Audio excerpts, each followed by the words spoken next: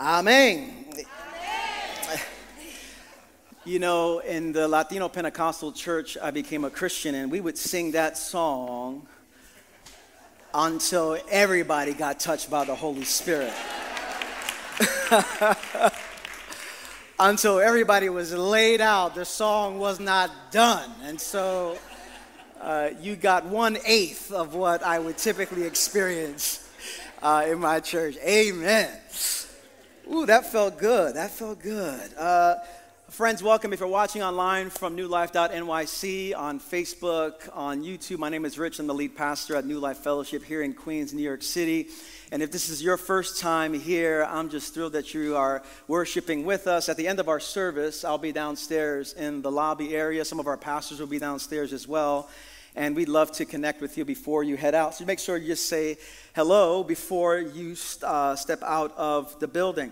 I also want to note that next Saturday we have a parenting conference. I'm so excited about this. It's entitled Hold On to Your Kids. What does it mean to emotionally attach with our children? What does it mean to connect with our children beyond behavior modification? It's very easy to have a relationship with our kids in such a way where we just want them to do what we want them to do, and there's a place for that. Amen. Pick up the toys. Just pick up the toys, you know, but beyond just getting them to do what we want them to do, what does it mean to emotionally connect with our kids? And we're going to have 3 sessions. Rosie and I are going to lead the first session, and we've been working on a talk for a couple of weeks, and I believe it's going to be really important for the formation of our parents and our families here at New Life. So you can register online. I'd love to see as many of you there. And if parenting has been hard for you, this is for you. And let me just say, parenting is hard for everyone, all right? And so there's no one who escapes the challenges of the parenting journey. So feel free to join us for that. Also want to say that tomorrow is Indigenous Peoples Day. Many people in our nation will be celebrating this holiday. And to work for racial reconciliation, to be a community that's oriented around reconciliation, requires us to be honest about the past and the ways that the past continues to impact the present and our future. And it's also a day to highlight the gifts of First Nations people who have stewarded this land. There were 2 tribes in New York State that are the Rockaway and the Matinecock tribes. They were the people who lived here and fished here and hunted here and had children here and built families here. And these were the tribes that were removed in the city of New York and from the state of New York so that it could be established. And so we offer our thanks to the Rockaway and the Matinecock tribes, and we pray that we would steward the land well, faithfully, and remember those who have gone before us and those who have suffered in the process as well. And we want to pray for those who identify with these tribes as well. And so tomorrow, if you hear about Rockaway Beach, just know that name didn't come out of nowhere, that name is a part of a particular people that's been connected to this land. Now, we're going to continue our series through the book of Revelation. We are focusing on the 4th church. And if you're new to our congregation, this is a series that we're on focusing on the 7 letters that Jesus has to give to the 7 churches in the book of Revelation. And today we're going to look at a passage of scripture that's actually quite heavy, and I believe the Lord wants to speak to all of us in a particular way. We framed the series words of Jesus' words of confrontation and consolation. And the reason we've used those 2 words is because it's very easy for us to emphasize one word over the other. It's easy for us to have a relationship with God that's marked by consolation, but we don't know the Jesus of confrontation. Or we only could relate to God as the God who confronts us, but not the God who consoles us. And what we want to do is hold on to the dynamic tension that Jesus is one who confronts us and consoles us, and we must hold that in with each other. And so we're looking at Jesus' words to the church at Thyatira, and Thyatira was actually the least impressive of the 7 churches. They did not have the kind of cultural power and cultural influence like other churches have in the cities that they were in. And yet, this is the longest of the letters that Jesus has to speak. It's almost as if Jesus is saying, those who the world tends to overlook, I have lots to say, and I want to address them. And so Jesus has these words, Revelation chapter 2, you can follow in your Bible or follow on the screen. Hear the word of the Lord. To the angel of the church in Thyatira write, these are the words of the Son of God, whose eyes are like blazing fire and whose feet are like burnished bronze. I know your deeds, your love and faith, your service and perseverance, and that you are now doing more than you did at first. Nevertheless, I have this against you. You tolerate that woman Jezebel, who calls herself a prophet. By her teaching, she misleads my servants into sexual immorality and the eating of food sacrificed to idols. I have given her time to repent of her immorality, but she is unwilling. So I will cast her on a bed of suffering, and I will make those who commit adultery with her suffer intensely unless they repent of her ways. I will strike her children dead. Then all the churches will know that I am he who searches hearts and minds, and I will repay each of you according to your deeds. Aren't you happy you came to church today? Verse 24. Now I say to the rest of you in Thyatira, to you who do not hold to her teaching and have not learned Satan's so-called deep secrets, I will not impose any other burden on you except to hold on to what you have until I come. To the one who is victorious and does my will to the end, I will give authority over the nations. That one will rule them with an iron scepter and will dash them to pieces like pottery, just as I have received authority from my Father. I will also give that one the morning star. Whoever has ears, let them hear what the Spirit says to the churches. Before we pray and get into it, let me just say a few things about this text here. Number one, these words are from Jesus. No, this is not the Old Testament. Some of you are wondering, is this the Old Testament? No, these are words from Jesus. The same Jesus that we meet in the Gospels. And it's really important not to create a different Jesus in Revelation than we do in the Gospels. This is the same Jesus. Why is that important? Because it's very easy to cherry pick what I like from Jesus and what I don't like from Jesus, and to create a Jesus in my own image, to create a Jesus to my liking. But we can't do that here because this is the same Jesus. Secondly, I want to say that if you came to church today and if you're not a follower of Jesus, this text really is not aimed at you. I also want to say that if you're here and you're struggling with sin, if you find yourself stuck in an area of your life, but you're bringing it before God, you're bringing it before others, you're wrestling with it, you're repenting, you're looking for support, this text is not really aimed at you either.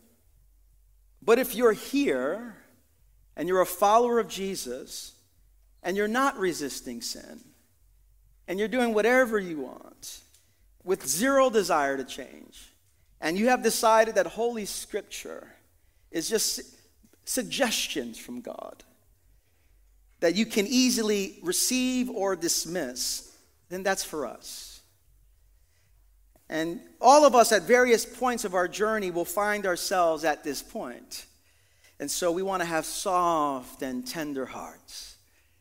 As Jesus speaks to the church at Thyatira, he's speaking to us as well. Let's pray.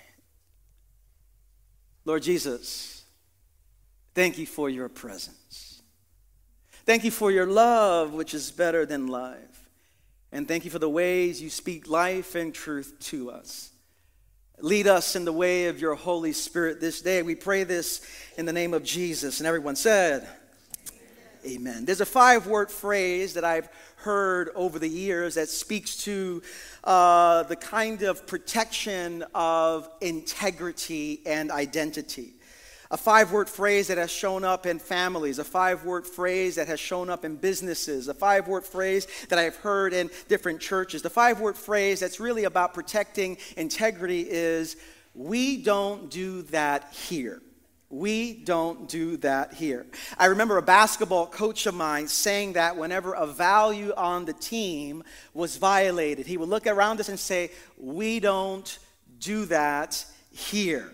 That integrity was needed to protect our identity as a team.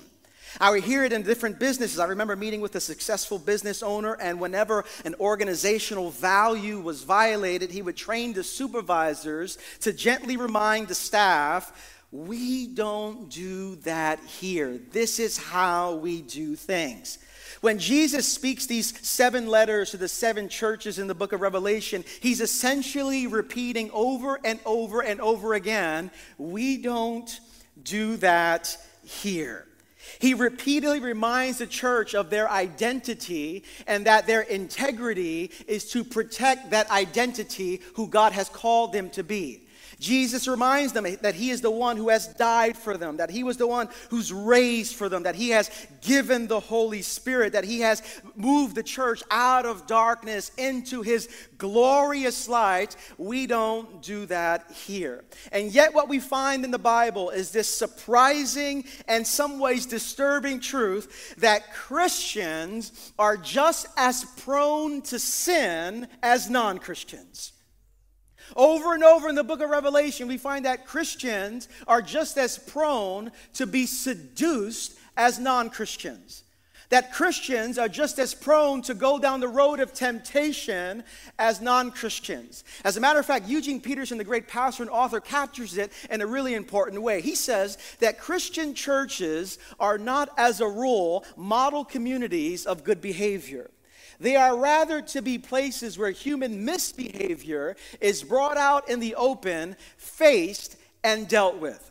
I've had to be reminded of this on a regular basis whenever folks come to New Life Fellowship Church. Lots of folks have read Pastor Pete's books, Emotionally Healthy Spirituality, Emotionally Healthy Leadership, Emotionally Healthy Church, Emotionally Healthy Discipleship, Emotionally Healthy Chicken Soup, all the stuff here. And people come to our church thinking, this is the emotionally healthy church, which basically means that everyone has got their act together who comes to New Life Fellowship Church. And I have to remind everyone who comes here, we're all on the journey. And we still got a lot of work to do. The church is not, as a rule, models of good behavior, but we are to be places where human misbehavior is brought onto the open, faced, and dealt with. And that's what we find in our text today. What we find in our text today is this truth that Jesus is passionately committed to protecting the integrity of the church. That's essentially what we see in this text.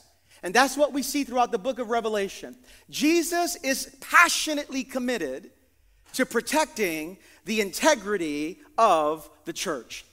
Now, as we've been in the book of Revelation, I've noted that there are 3 reasons why the book of Revelation was written, or 3 types of literature that it is. And at the end of the 7th week, we'll have a quiz. 3 things that I've been saying. The first thing is that the book of Revelation is prophetic literature. Number 1, it's prophetic literature, which is to say that it shows us what the future holds, but not just what the future holds, it reminds us who holds the future. Amen. That Jesus Christ holds the future, that he is beginning and end, that he is Alpha and Omega, that he is Lord and King and ruler. It is prophetic literature. Number 2, the book of Revelation is apocalyptic literature. And apocalypse basically means to reveal that which was hidden before. And so when we read the book of Revelation, we are reminded that what we see with our eyes is not the full picture. And Revelation reminds us that there is evil happening behind the scenes, that there are powers and principalities and forces in our world that we cannot see with our eyes, that the book of Revelation reminds us of. Moreover, we are reminded that even though we cannot see the presence of God in ways that we want to, Revelation reminds us that God is active behind the scenes. God is active in your life right now.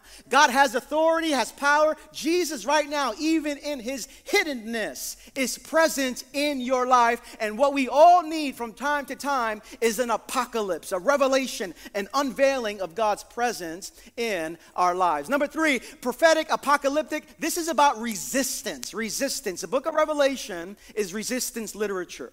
That as we read it, we are to be reminded that we are to resist sin.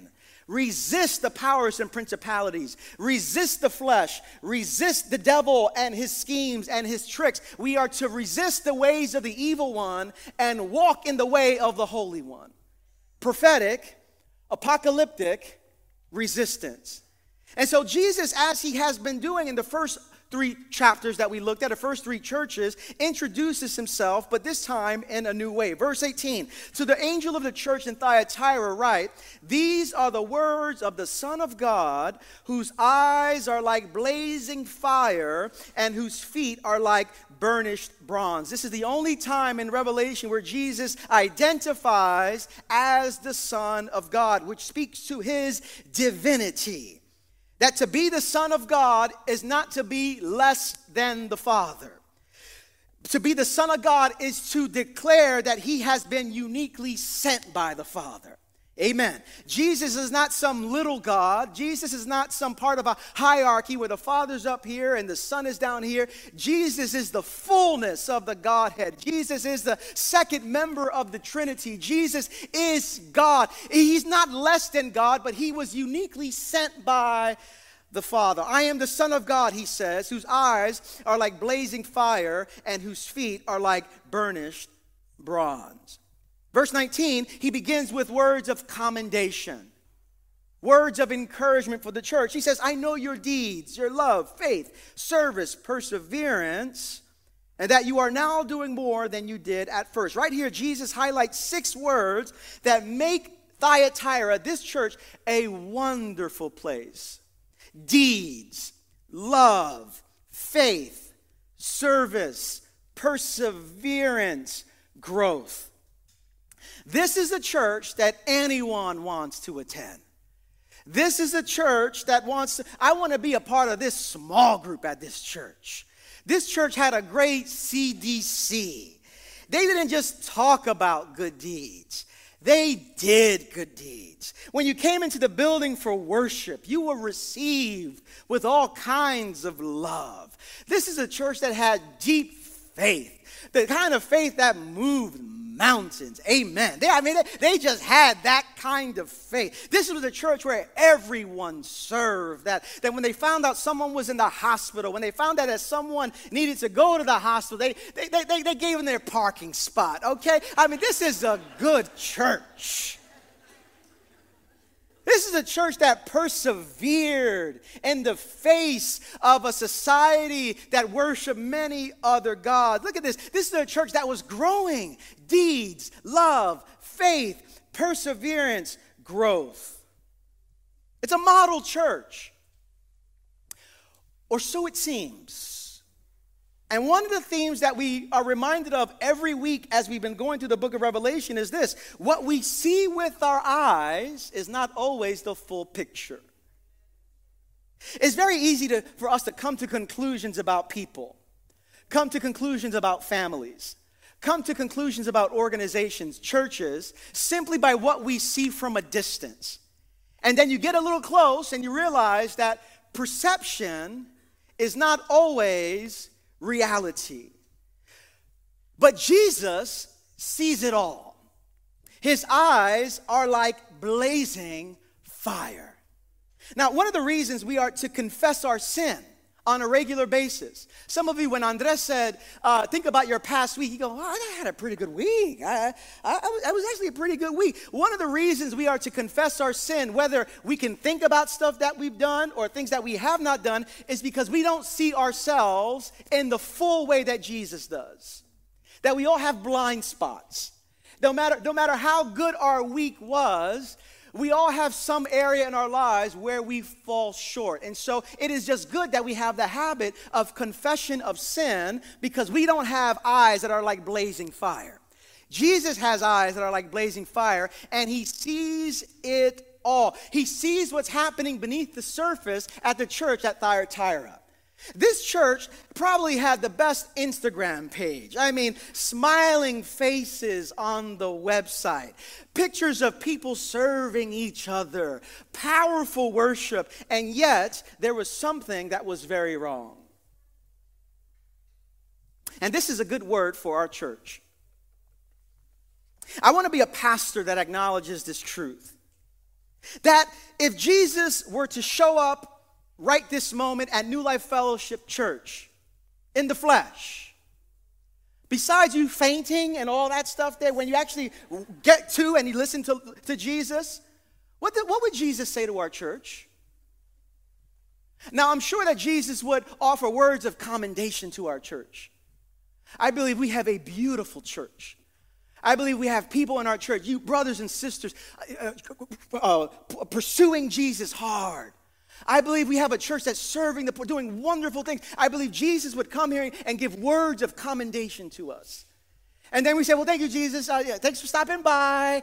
See you again. He goes, wait, before I leave. What would he say to us?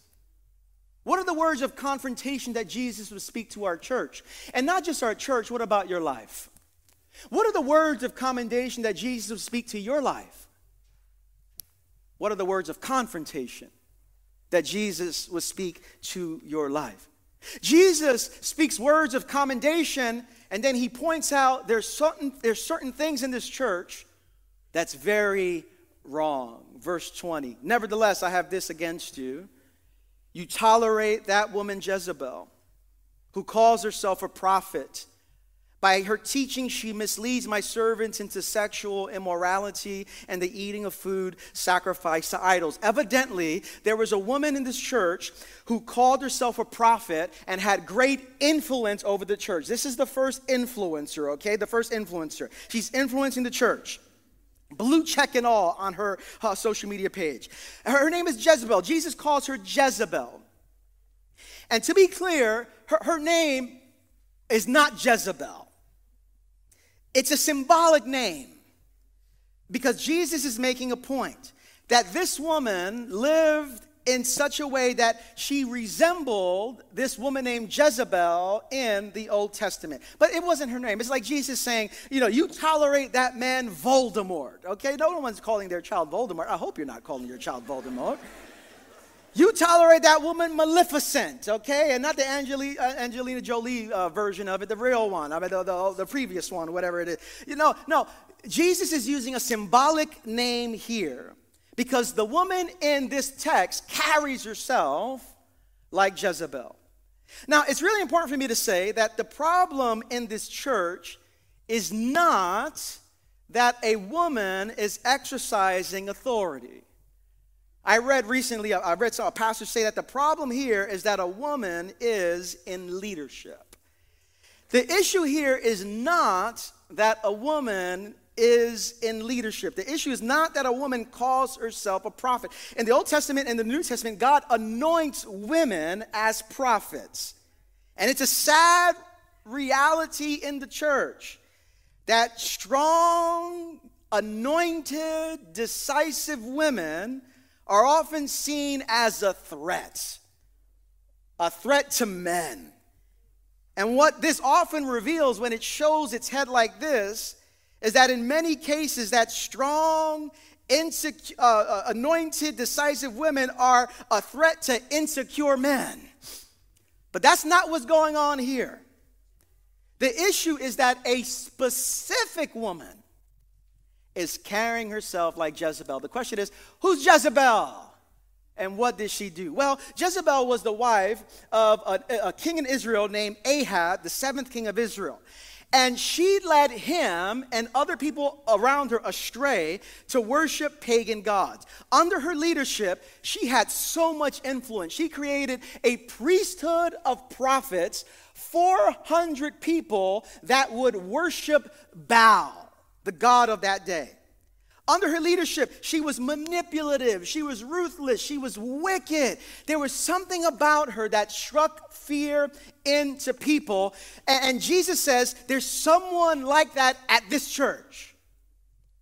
This woman prophet in the book of Revelation in Thyatira is influencing the church to go down a road of ethics that's opposed to life in the kingdom of God. And the way that it happened is actually a bit complicated, so stick with me for a second. In Thyatira, it was an area that had many guilds around many different trades. Think of it as Thyatira had strong labor unions. That in order to get a job at Thyatira, you had to belong to a particular union. But what was challenging about belonging to the particular union was this. Unions in that town was not just connected to employment. To get a job in Thyatira meant more than just going to work at 9 a.m. and going home at 5 p.m. In order to get a job at this guild, a job in this labor union, it meant that you had to also participate in the larger culture of the world. And so you had to worship the gods of the culture. You had to drink their drink. You had to eat their food. And their festivals would often lead to all kinds of sexual immorality. You know what this was like? This was like Christmas parties at some organizations. I remember, I'm going to preach this. I remember I was 19, I wasn't a Christian. I was 18 years old at a company in Manhattan, and we had a Christmas party. And it started off with karaoke, and I was doing my karaoke thing, and then drinks started being had and consumed, and I'm not a Christian at this point, and started seeing married people doing business with other married people in the open. And I'm not a Christian. I'm thinking something's wrong here. This is something, God is not pleased. God is not pleased. And it was like nothing was wrong whatsoever. And there was multiple Christmas parties where I went to where I would see these things. Thyatira was like one long Christmas party in which people were doing whatever they wanted to do. And so what scholars were saying is this woman Jezebel, who's in this church in the book of Revelation, is encouraging and normalizing and seducing the church to live like the surrounding culture. She's saying, listen, we're in the city that never sleeps. We're in a pagan society. You just got to do what you got to do because you live in this culture.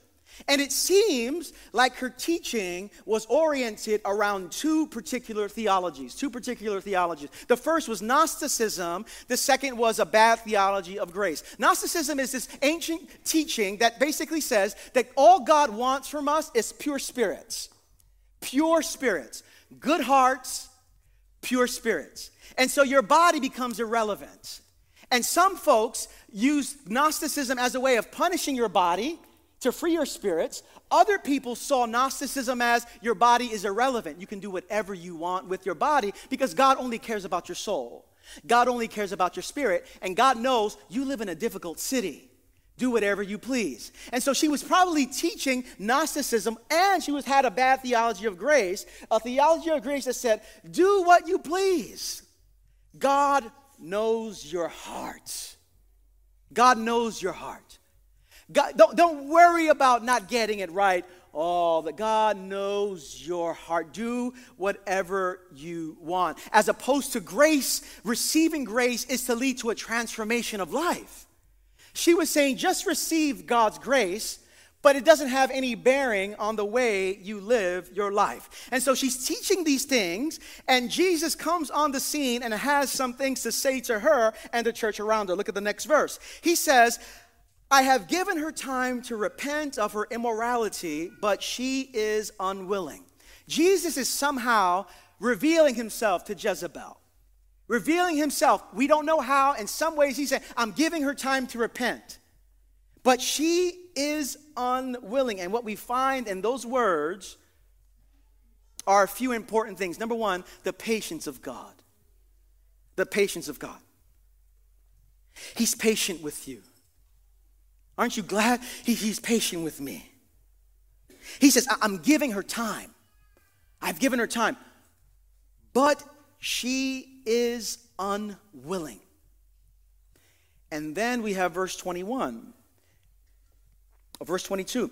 So I will cast her on a bed of suffering. I will make those who commit adultery with her suffer intensely unless they repent of her ways. I will strike her children dead. Then all the churches will know that I am he who searches hearts and minds, and I will repay each of you according to your deeds. Last week I said I should call out sick. This week, this is why. This is why.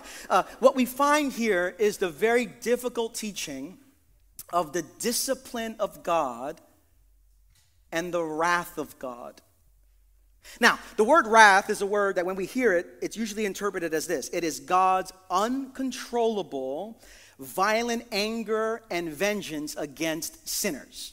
That's what we think. Wrath, God's uncontrollable, violent anger and vengeance against sinners. And I don't think that's the best way to understand what the wrath of God is. What the wrath of God is more like God saying this. God saying, if that is what you want, you can have it. If you want that, I'm saying this is not good for you, but if this is what, it is God giving us over to our sins. It is God giving us over to our decisions. It is us saying, I have zero desire to change, zero desire to align my life to Jesus. And is there a scarier place to be than God saying, if that's what you want, you can have it. And this is what happens. He says, to read that verse, bed of suffering, children dead, listen to this. Read it in this way. He's saying, if you give yourself to this, it's going to lead to a bed of suffering. And children dead, that children is not talking about toddlers. He's talking about the followers of Jezebel. That those who follow her in this way are going to lead to a kind of spiritual and sometimes physical death. If that's what you want, you can have it. There's nothing more terrifying than God giving us over to our sins. Now, the discipline of God, the wrath of God in this way is a very challenging teaching, and yet we see it all throughout Scripture. In Hebrews chapter 12, hear these words. He says, my son, do not make light of the Lord's discipline and do not lose heart when he rebukes you, because the Lord disciplines the one he loves.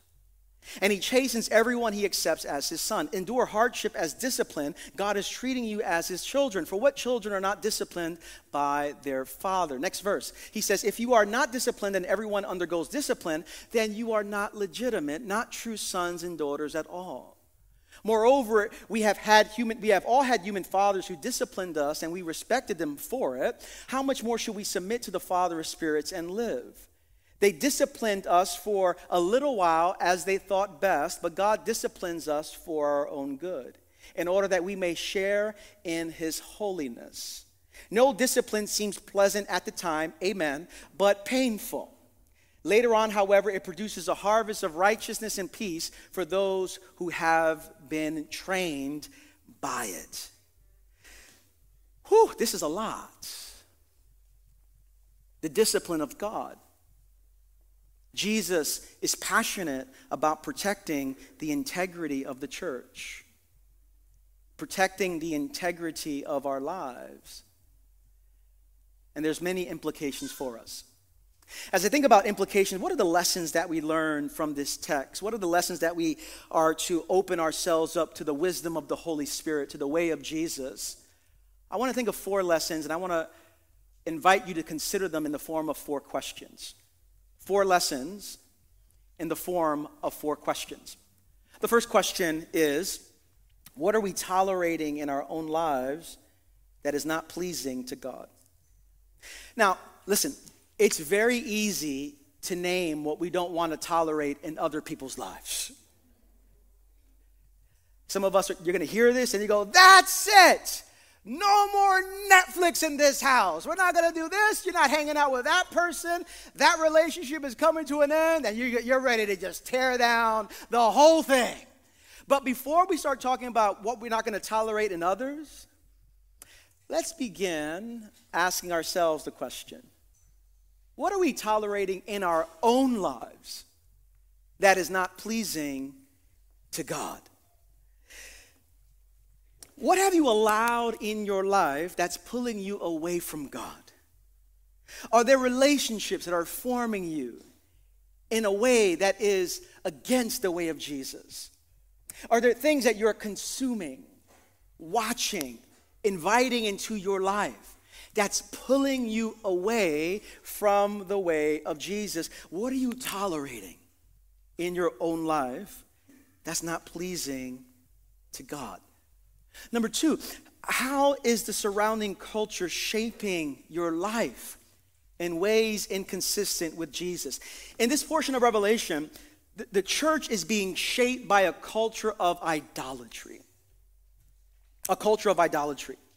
And here's the challenge before us. In the Bible, it was often very clear and evident before the eyes who was committing idolatry and who wasn't. There were shrines, altars, gods that they saw, statues. It was very easy to see, oh, that person's worshiping an idol and that person's not. But in our day, is it more challenging to identify who's worshiping idols? And some of us are thinking right now, I don't have a shrine in my house. I don't have an altar in my house. I don't have any statues in my house. This message is for somebody else. And yet, idolatry infects every human heart. One way I've heard of it is this way. Tim Keller said that what is an idol? It's anything that absorbs your heart and imagination more than God. Anything you seek to give you what only God can give. What is an idol? It's anything that you turn to and say, save me, rescue me. An idol is usually a good thing that we turn into an ultimate thing. Idolatry is when we say, unless I have that, I'm nothing. And when we see idolatry in this way, we must be on guard because anything can become an idol. We might not turn to other gods, but we turn things into gods. Money into God. Sex into God. Political power into God. Work into God. Nationalism into God. Across the board. The Reformed theologian John Calvin said that our hearts are idol-making machines, idol-making factories. And so, where is the world and the culture shaping us in ways that are inconsistent with the way of Jesus? Number three, where is sexual flippancy occurring in your life? A theologian by the name of Christopher West said that when we think about sexuality, there are often three diets that we live according to. And I want to focus on two of them. There's the starvation diet and there's the fast food diet. Starvation, fast food. The church often adopts the starvation diet. The starvation diet is marked by repression and suppression. The starvation diet does not have a good theology of our longings, a good theology of our appetites, the theology of our desires. The starvation diet basically says this: if it feels good, it's probably bad. And the church typically lives according to the starvation diet. And when you live according to the starvation diet, what happens? People start acting out. Secrets all over the place. A double life. Because you can't give yourself to a theology of desire, appetite in a way that's holy, in a way that's good. But increasingly in our society, the church is also tempted to live according to the fast food diet. And if the starvation diet is marked by repression, the fast food diet is marked by reduction. Reducing our longings, reducing our appetite, reducing the cravings of our body as the ultimate thing. That the ultimate thing for my life is whatever my body wants. That the ultimate goal of my life is to live a life that feels good.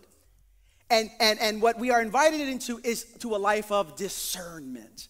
Now, our society, a world that is not under the rule of Jesus, tends to have one moral imperative as it relates to sexuality. And it is an imperative that's basically marked by consent. Consent in our society is the only moral imperative. What does that mean?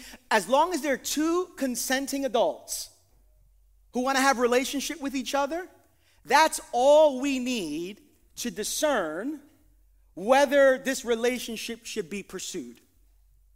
Two consenting adults. And that's far too superficial of a way to think through what we do with our body. That to follow Jesus and the way of his kingdom is a life that calls us to discernment. That a life of sexual wholeness, it's not moral perfection. It's not getting it right all the time. It's not about living something perfectly, but wrestling with something faithfully. It's about discernment. It's a recognizing who I discern, who I give my body to. And we live in a culture where sex and sexuality is just so flippant. But according to Scripture, it's a fire. It's a powerful force that bonds people together, such a powerful force that requires a particular context to see it truly flourish. And that context is covenant. That context is marriage. That's where it belongs, which is why when it is done outside of a context of marriage, it's cheapened and we get burned. What is sexual wholeness? It's a life that's not given to objectification. That we were created to enjoy communion with God and communion with others, and not to see others as a means to an end, as an object for our own gratification. And we live in a society where using becomes the norm. This is the essence of a culture that's marked by pornography, for example. That we are formed to create imaginary relationships in our head, using others for the sake of appetites of our bodies. And in this respect, people are no longer seen as people, they're seen as tools, as an object to fulfill the desires that I have. The fourth question is, where is God calling you? Where is God calling me to live with greater integrity? I trust that the Holy Spirit right now is moving throughout this building and moving online right now and touching hearts and pointing out areas. Where is God calling you to live with greater integrity? There's a holiness to this. Could you imagine the church in Thyatira? This is how it would go. Everyone did not have a Bible. And so they would go, all right, everybody huddle up. Jesus has a word for all of us. And then he starts reading. Could you imagine you ever seen the Homer Simpson meme where he's backing up into a bush and he's just like backing up in there? It's just like, that's what everyone's trying to do. There's a holiness here. A silence over the church, much like we're feeling right here, because God is calling us out of darkness into his marvelous light. Now next year, we're gonna have probably a 12-week series on sexuality, and we're gonna go into the nuances and all that stuff, and by the grace of God, the Holy Spirit will lead us. But for our purposes today, where is God calling you to live with greater integrity? Now, as we close here, and then we'll sing, what I love about this passage, what I love about the book of Revelation, what I love about our Lord Jesus Christ is his love and patience and grace for us. I love that Jesus does not call perfect people. I love that Jesus does not call people who don't struggle with anything. I love that Jesus calls imperfect people, which is why I love that the Bible is a collection not of sanitized stories of holy people who pray every day and their dishes never get dirty and their kids always behave. That's not what the Bible is. Over and over we find God calling people who have broken lives, weak lives, marred by sin, and they are made righteous by a holiness outside themselves. We come to worship today, not in our name, but in the name of Jesus. We come to church today, not in our righteousness, but in his righteousness. We don't survive spiritually based on our work, but on his work. We are here today because of the love and the grace and the compassion of Jesus Christ. But grace of God is to produce in us something that aligns our lives with the way of Jesus and the kingdom of God. And so as we hear this text today, as we hear these words spoken over us today, what is God saying to you? What is God saying? I want you to pay attention to that. I want you to give your attention to that.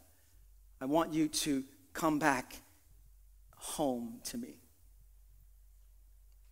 And as we open ourselves up to that grace, may the Holy Spirit fill us to overflow, that we would live lives that are in alignment with Jesus and the way of his kingdom. Amen. Let's pray together.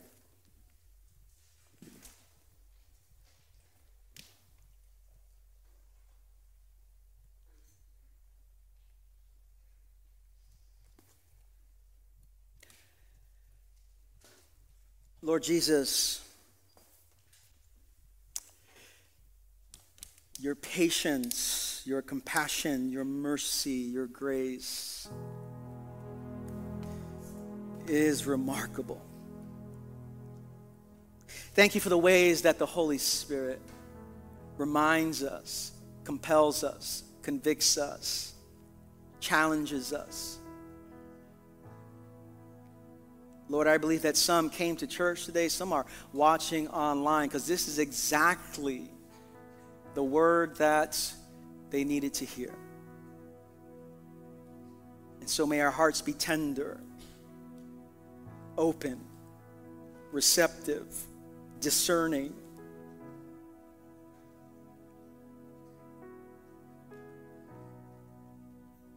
And may we be a church, a community, while recognizing that we are imperfect, inconsistent. May we continually throw ourselves at your feet. Holy Spirit, do a work in us. Lead us back to you. And so we sing this song of worship. We sing this song of repentance.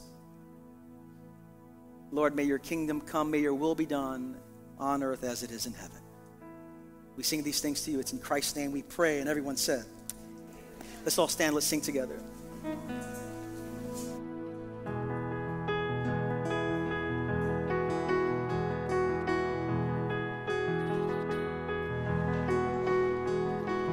We've fallen short, we wander far from your ways. Forgive us, O Lord, we've sinned against your name. Lord, have mercy. Christ, have mercy. This is a song of repentance. This is a plea to your heart. Will you purify us, Lord? Open your hand to deliver. Reach down in power to save. You are holy God. God, keep us close, held in your promise of grace. Come change our hearts, restore who we are, we pray. Lord, have mercy. Christ, have mercy. This is a song of repentance. This is a plea to your heart. Would you purify us, Lord?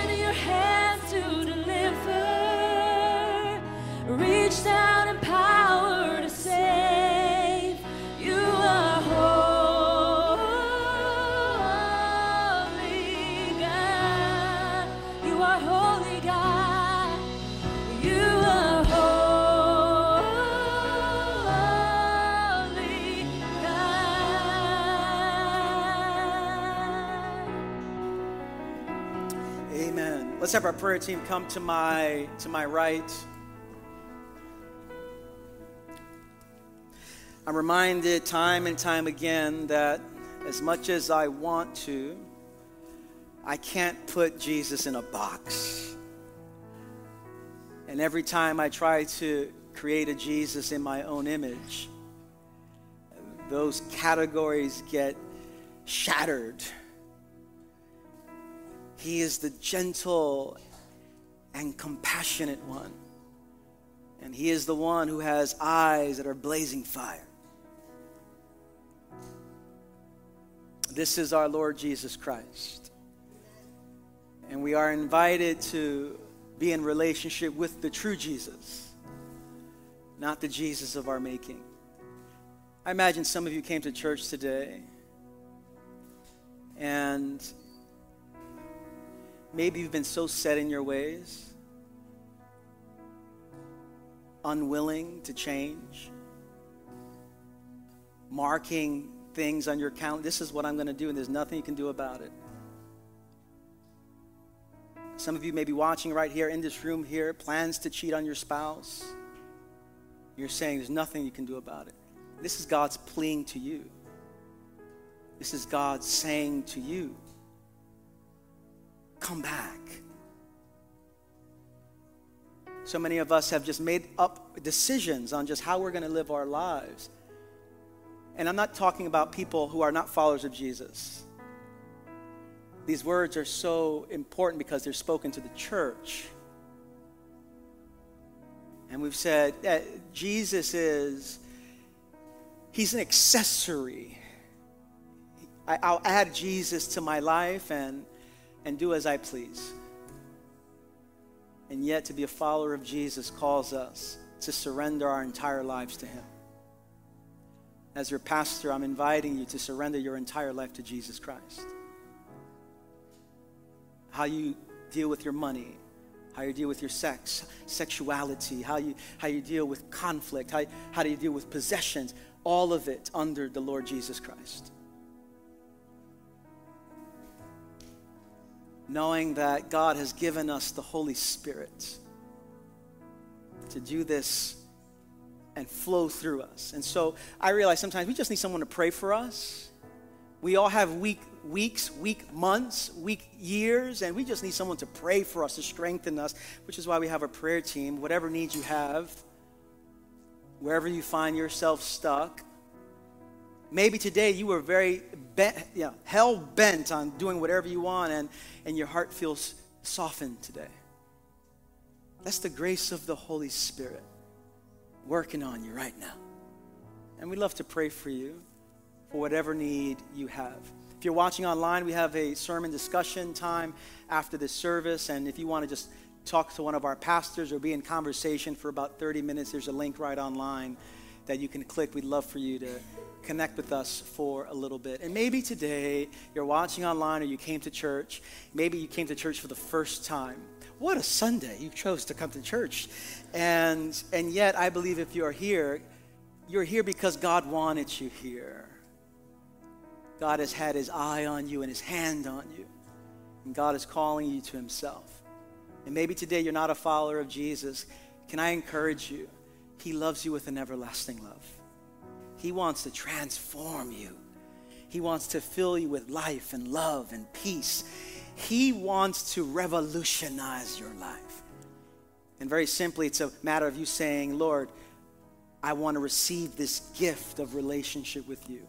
Whether you come forward for prayer, whether you text that phrase, yes to Jesus, to that number, and one of our pastors will follow up with you, 718-424-0122. We'd love to serve you in any way that we can. As we close, let me invite you to open your hands towards heaven. I hope you walk out of here knowing two things. Number one, that Jesus loves you with an everlasting love. And number two, that as your pastor, I love you so deeply.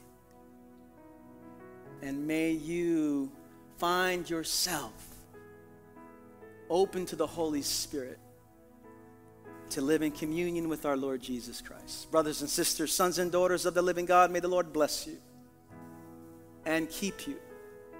Make his face to shine upon you and fill you with peace. And may you walk out of this building in the power of the Holy Spirit, doing what Christ has called you to do in the strength of the Spirit. May you live with joy, peace, discernment,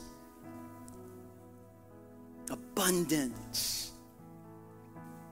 And may you offer that life to the world around you. I bless you all in the strong, in the beautiful, in the holy name of our Lord Jesus Christ. And all God's people said, amen. Grace and peace to you all.